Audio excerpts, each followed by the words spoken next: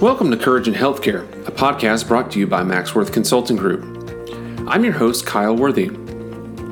Over the last couple of weeks, we've been discussing rural health in America, gaining insights from professionals that have dedicated their careers to resolving the health disparities that affect some of our most medically underserved communities. So far, we've talked to Dr. William Curry, Associate Dean of Rural Programs and Primary Care at UAB, about the barriers to care he's witnessed during his long career in Alabama, as well as Craig Settles, a broadband professional who hopes to improve access to telehealth. In our last episode, we discussed the problem of physician shortages in rural communities, hearing from Dr. Curry again, as well as Alan Morgan of the National Rural Health Association, Bill Feinerfrock of the National Association of Rural Health Clinics, and Brad Hureta, CEO of Lost Rivers Medical Center.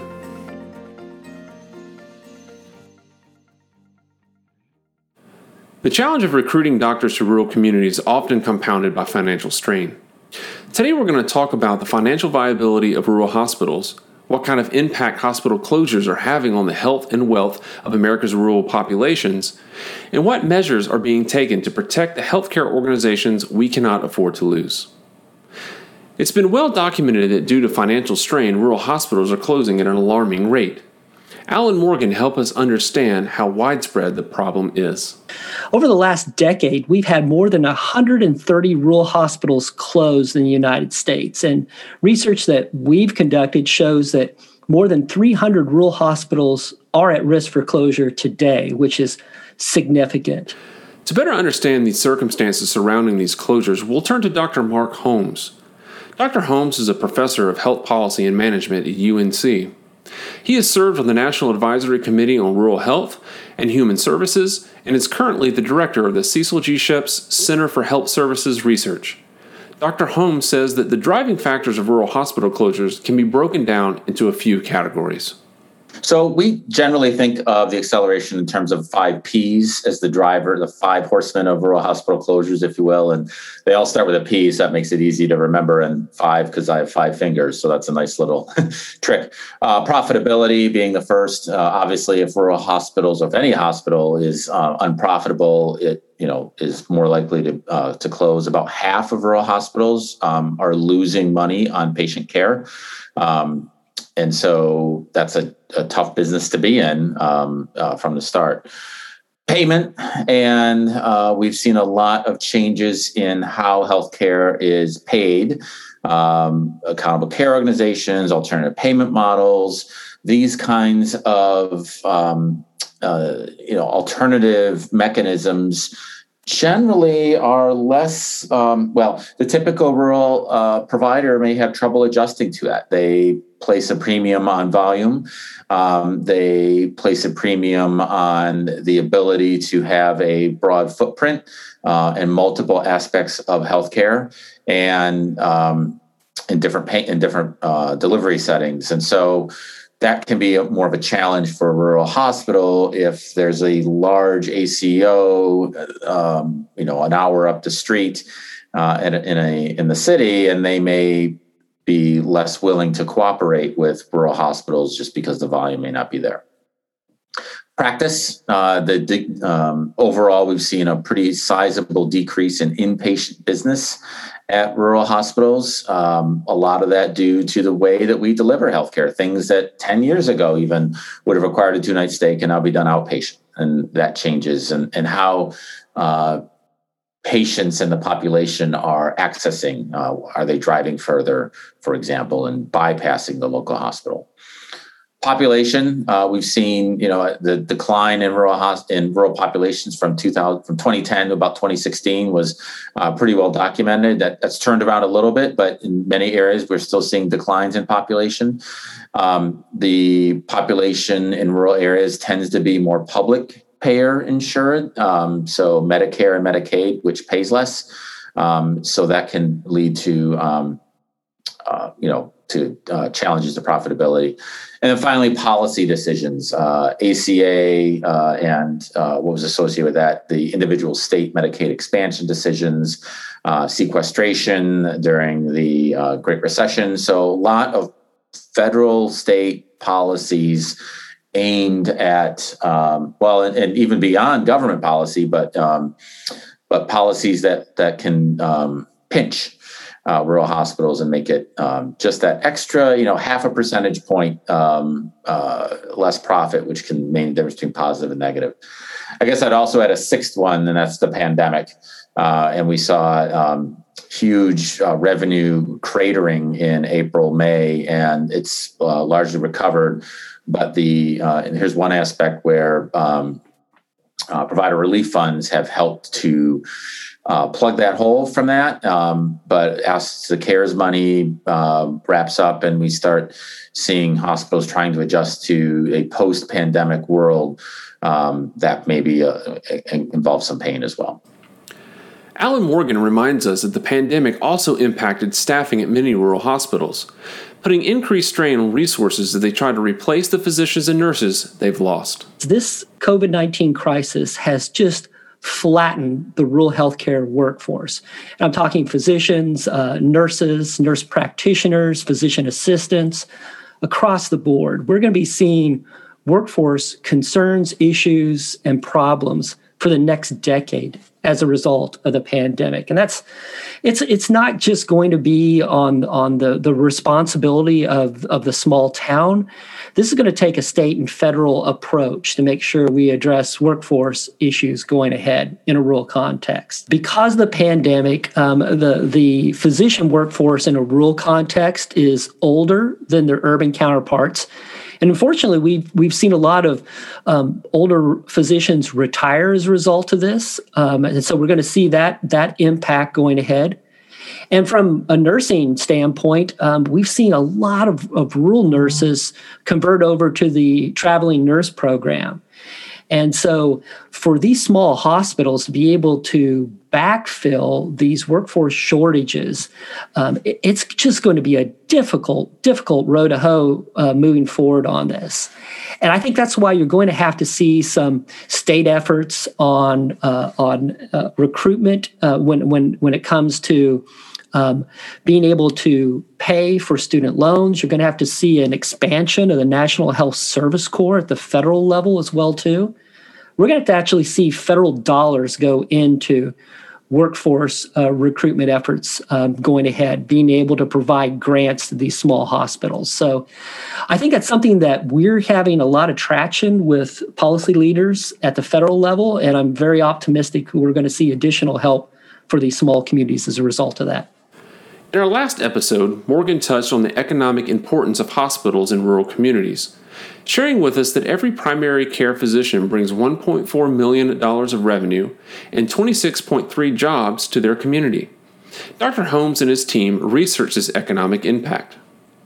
So about 15 years ago, we did a study that looked at rural counties that lose their hospital, and looked at different economic measures: unemployment, the size of the labor force, per capita income, these kinds of indicators. And what we found is when a hospital closes, when a rural hospital closes in a county, there's a pretty immediate effect, as you would expect.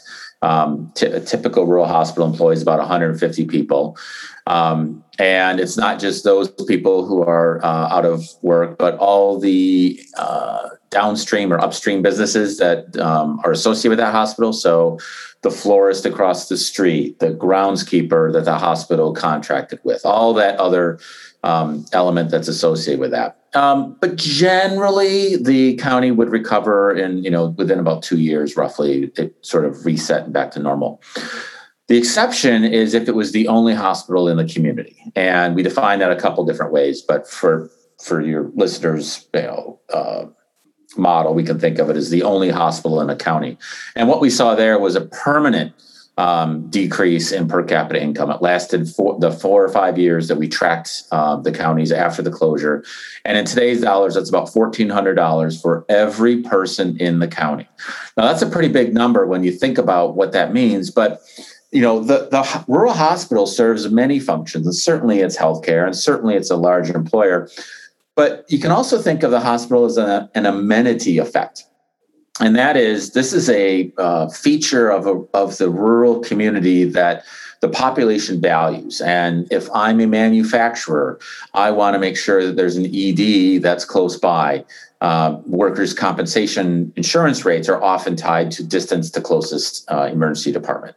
If I am a teacher and I'm thinking about where I'd like to move to start my career, I may look at how difficult will it be to start a family in 3 to 5 years if there's no hospital and no OB or pediatrician, so to speak.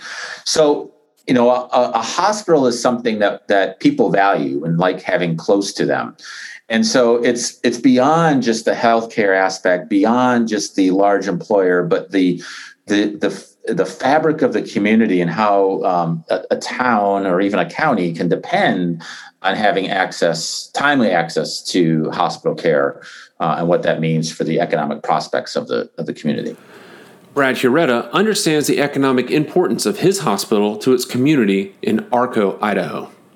Most small hospitals tend to be the largest employers in their area. So you're saving an economic engine, you're saving the town's health, you're preserving a future. Schools and hospitals, that's what small towns have to have if you're going to grow. And so there's a real invested personal sense of accomplishment in working in rural health that you just can't find in a bigger hospital, frankly. Dr. Holmes believes that the key to preserving the future of a struggling rural hospital may lie in its relationship with its community, and if it has a reputation of being able to provide excellent care.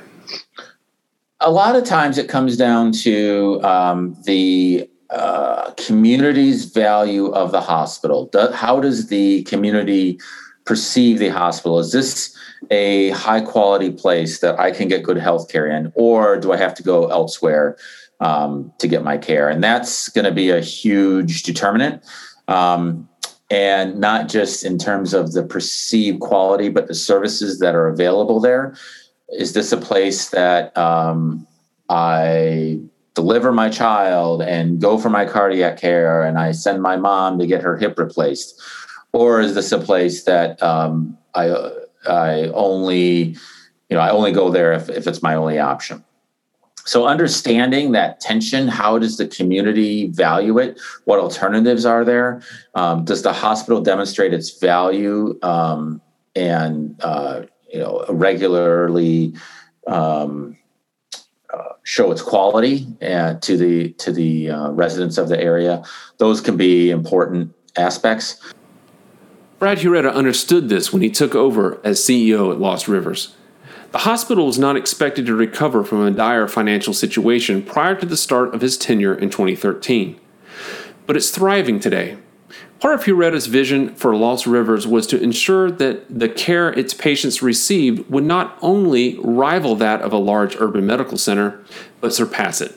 One of my favorite things to say to folks who visit us is I love to start it off by saying it's true. We're a small hospital. You're not going to get as good a care here as you would somewhere else at a bigger hospital. And they usually cock their head to the side. And they go, "Wow, really? Really?" And I go, "Truly, you're going to get better care." You look at our scores and you look at our outcomes. You look at our satisfaction surveys, and our scores are higher than some of the bigger hospitals. And that's a real feather in our cap, and I think a testament to what I mentioned earlier about there's a lot of hidden talent in these small towns and these rural hospitals. That I think there's a special relationship between us and our patients because we literally do know them. We go to church with them. We see them in the shopping market. Our kids are on the track team together. We are very invested in our patient population, and it shows in the quality of care you get. And so I think if you have good quality, you have nothing to worry about value-based outcomes or value-based healthcare. I can't wait. When we start getting paid for outcomes and scores and our ACO, I'm all for it. I think that's fabulous, and I think it's the way things should be. Frankly, if you're doing good work, then you have nothing to worry about. According to Dr. Holmes' research, many rural hospitals could boast similar indicators of excellent care. We do know that overall, in general, rural hospitals do better in terms of pneumonia quality than urban, care for pneumonia and influenza inpatient care. We do know that their consumer experience scores tend to be higher in rural hospitals. the nurses care about me. I feel valued. I have a voice. These kinds of measures, so that care can be more personal, better customer service. I hate to use the word customer service when he talks about healthcare, but that's the kind of domain we're talking about. One phrase I've heard over and over again in my travels is healthcare is local. Dr. Holmes encourages administrators to think this way and focus on meeting the unique needs of their community first. Recognizing that the solution will always be local. What is it my particular community needs and wants and values, and how do I meet those needs? And those decisions have to be done locally. The management and the board of the hospital know their community best and can determine, what are the services that we need to offer here, and is that better integration with the human services that the county offers? Is that a close partnership with the FQHC? Is that offering pulmonology and other specialists that are really vital to that particular community for one reason or another? So tailoring the constellation of services to the need of the community often will be a huge driver of hospitals' viability. Recent developments in health policy give Dr. Holmes hope that a rural health model rethink is possible.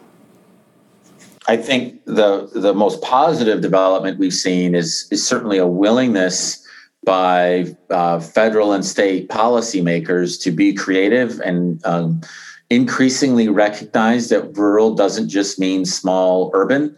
And I'm thinking, for example, devices like the CHART model that CMS has rolled out, the Rural Emergency Hospital that was passed by Congress back in December. And these in particular are two initiatives that recognize some promising models for rural hospitals and more generally rural healthcare. We need to rethink completely our model and recognize we can't just take what works in urban settings and cut the number in a half or a quarter or something. And we need to think holistically about what is it that matters. And so, for example, the Rural Emergency Hospital it would create a new type of provider that doesn't have inpatient services, but recognizes one of the critical needs in rural America are timely access to emergency services.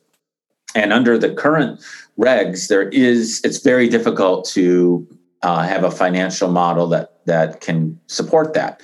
The Rural Emergency Hospital says, let's relax some of these regulations and see if we can find ways to support these services using new models. And I think that kind of creativity, that innovation, that willingness to hear the concerns of rural America and adapt and not apply the hammer that we use on urban hospitals and urban providers and think more carefully about how can we tailor these solutions to the unique needs of rural providers, I think is exciting and promising, and I think portends some gives me optimism that I haven't had in a while. Most of the professionals we've talked to share Dr. Holmes' optimism about the future of rural health in America. Millions of Americans still face disparities that put their health at greater risk than it might be if they lived in a less rural setting. But the good news is there are business people, healthcare administrators, care providers, and policymakers who are working hard to improve access and quality of care for all Americans. This episode concludes our series on rural healthcare. I want to thank our contributors for their time and insights, but most importantly, for the work that they're doing. I hope you have enjoyed hearing from them as much as I have. Until next time, my name is Kyle Worthy, and this has been Courage in Healthcare.